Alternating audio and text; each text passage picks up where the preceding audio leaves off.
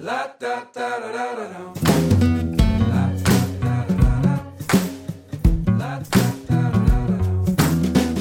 I'm Megan Fee, and this is GRC and Me, where we interview industry thought leaders in governance, risk, and compliance on hot topics, industry-specific challenges, trends, and more to learn about their methods, solutions, and outlook in the space.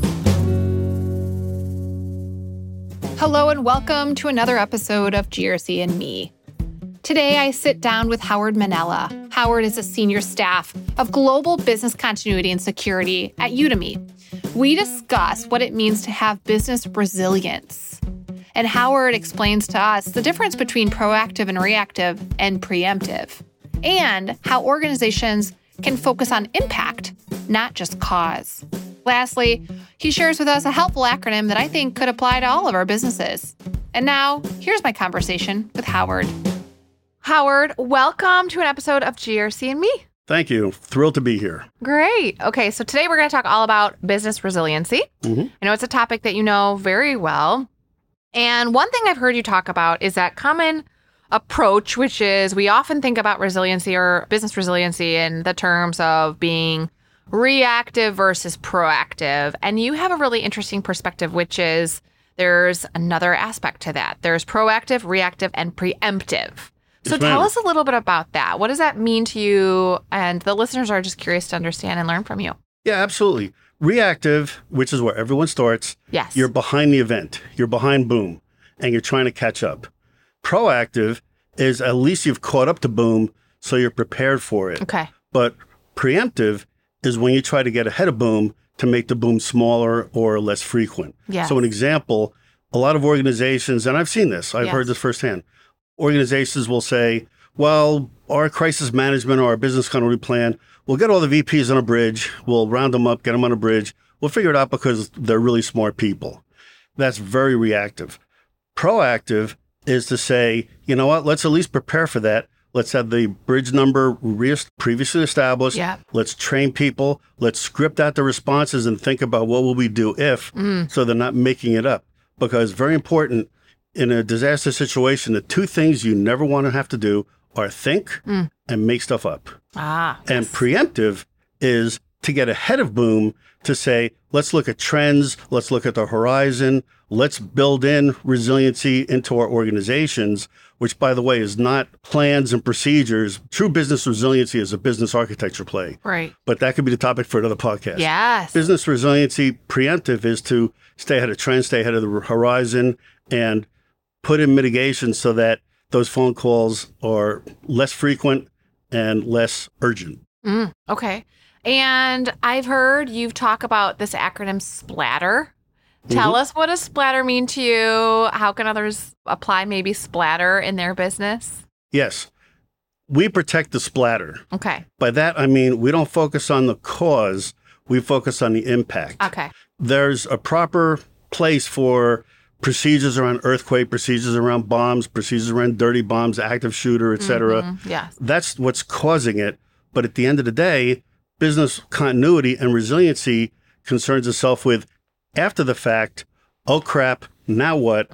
And we look to protect the splatter, SPLATR, supply chain or third-party vendors, people, locations, assets, technology, or regional outage, such as, widespread power outages, loss of internet, blizzards, and that kind of a thing. At the end of the day, events will harm or impact one or more parts of the splatter. Yeah. Fix the splatter, and you fix your organization. Oh, I love that. How long, or where did you come up with that? Where did you apply that? Where did it begin, and how long have you been leveraging that approach? I actually thought it up in a bar in Memphis, but it's leading practices in the industry or in the practice community is to start focusing on that, on impact, not cause. Yeah. And it's been going on actually for some time. Yeah, that's great. But it's a great acronym for folks to be mindful of, right? All those components they're thinking of, but it's just a quick way. And it's a great way to educate internally. I think anytime you can make it a little if you can relate to the business in some degree about impact and cause, you'll get more awareness and support, from right. And it carves away half of the problem because you don't have to worry about dirty bombs or how dirty is a bomb, who cares? So less to focus on, and you can be laser focused on getting your business back. I love that. Okay, great. Well, and another question I have for you is, we know that your business and your team uses a Risk Cloud. How has Risk Cloud impacted the way that you do this type of work within the business? I'll be quite honest. I came to Risk Cloud a skeptic, and I am currently a fan. Oh, great. And the reason I'm a fan is that it's customizable and it can be much more aerodynamic than a lot of the other platforms out there. Yeah. So many platforms are top heavy, administrative. They try to appeal to all, so they don't satisfy anyone, and they put you in a box. You have to do it their way. Risk Cloud is nice because we could do it our way, and the Udemy way is to be very sleek, very aerodynamic, light touch, not heavy, and be more to the point. So we don't need admins. We don't need any of that nonsense, and we can customize and adapt Risk Cloud to our methodology, which is very next generation business continuity, instead of having us have to adapt our methodology to how Risk Cloud wants it to be. I love that. And I've heard that for folks have said that before. It gives us the freedom to bring to life what we are doing or we've identified we need to do as a business, and not just the Risk Cloud way. What kind of benefits have been realized, at the business level because of that aerodynamic ability to wrap around what and how you want to run resilient processes or resilience? One big thing is the workflow piece. I love the workflow piece because I don't have to be annoying and bother people. It's not me sending out repeated notes to say, here's a link to an Excel spreadsheet or a Google Sheet. Go fill this out, and here's how to do it. There's a lot of questions. It's very confusing. Risk Cloud makes it easy because the fields can be self-explanatory. You have tool tips, you have help, and you can send that to somebody, and they'll send it back, and it's a predefined workflow. Right. And that really makes it easy. And it takes the onus off of me, because then they're not annoyed at Howard Minella.